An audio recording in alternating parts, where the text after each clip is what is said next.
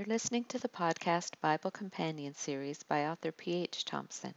This is a chronological Bible study going chapter by chapter, discovering Christ in all of Scripture. This is Numbers chapter 36, verses 1 through 4, the dilemma. Here in this chapter we have a follow-up to a problem of inheritance laws within a family we read about in Numbers chapter 27. They were from the tribe of Manasseh. In this particular family of Zelophehad, there were no sons born, only 5 daughters. God instructed Moses to allow the daughters to inherit, so the land would stay in his name. But now there was another wrinkle. What happened if these women married into another tribe? Would their land transfer to their husband's tribe and then to their sons in the year of Jubilee? The implications would be far-reaching. If there were other similar situations, over the centuries there could be massive redistribution of the land and many inequities in the size of the inherited land area. Verses 5 through 9, the solution. Just as in the first instance, now God himself gives the decision. So the Lord commanded Moses to tell the Israelites, "What the tribe of the descendants of Joseph is saying is right. This is what the Lord commands for Zelophehad's daughters. They may marry anyone they please, as long as they marry within their father's tribal clan. No inheritance in Israel is to pass from one tribe to another, for every Israelite shall keep the tribal inheritance of their ancestors. Every daughter who inherits land in any Israelite tribe must marry someone in her father's tribal clan, so that every Israelite will possess the inheritance of their ancestors. No inheritance may pass from one tribe to another, for each Israelite tribe is to keep the land it inherits." So there was no problem with intermarriage within the tribes as long as it didn't involve a situation like this, where the woman had inherited tribal land. Verses 10 to 13, obedience. Then we see the character of these 5 women shine again. Earlier, when they first approached the leaders about their inheritance, they were humble and respectful, but bold in their request. Now we see their submission to God's command.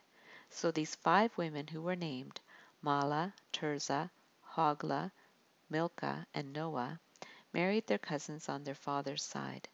They married within the clans of the descendants of Manasseh, son of Joseph, and their inheritance remained in their father's tribe and clan. So this proves that their original request was not a selfish one. The cohesion of the family and tribe was uppermost in their minds. It would make no sense for them to have asked for the mind of God on this matter and then to turn around and not obey it. We may have issues with this command only because of our Western sensibilities and sentimentality about love and marriage, but in much of the world marriages are arranged. We have more concern for our individual freedom and desire than for the common good or the approval and benefit of our families or culture. Personal choices must be governed by more than just personal desires. In this case, it was about obedience to God's direct command after they had inquired about this case. They also desired to maintain God's covenantal structure and equitable distribution of the land. When we submit to God's choice for us, we can be sure it's the best one. I'm sure the women were not disappointed in God's choice of husband for them. Then a statement. These are the commands and regulations the Lord gave through Moses to the Israelites on the plains of Moab by the Jordan across from Jericho. He was preparing them for the conquest of the land. Scarlet threads. So what scarlet threads or hints of Jesus Christ or application to the gospel do we find in this chapter? These women recognized there would be a problem with their inheritance if they married outside their clan, so they sought clarification. When we don't understand the commands of God, there is always someone we can go to for answers. We also have the written word of God and the indwelling Holy Spirit to guide us. God instructed these women to marry within their own tribe so they wouldn't lose their inheritance. In the new covenant, believers must only marry other believers, those who are like us spiritually, for we are heirs of the same gracious promise. Our spiritual inheritance was gained at great cost. We must make every effort not to lose it. These women wanted to know the mind of God on this matter, even though they didn't have the written word of God.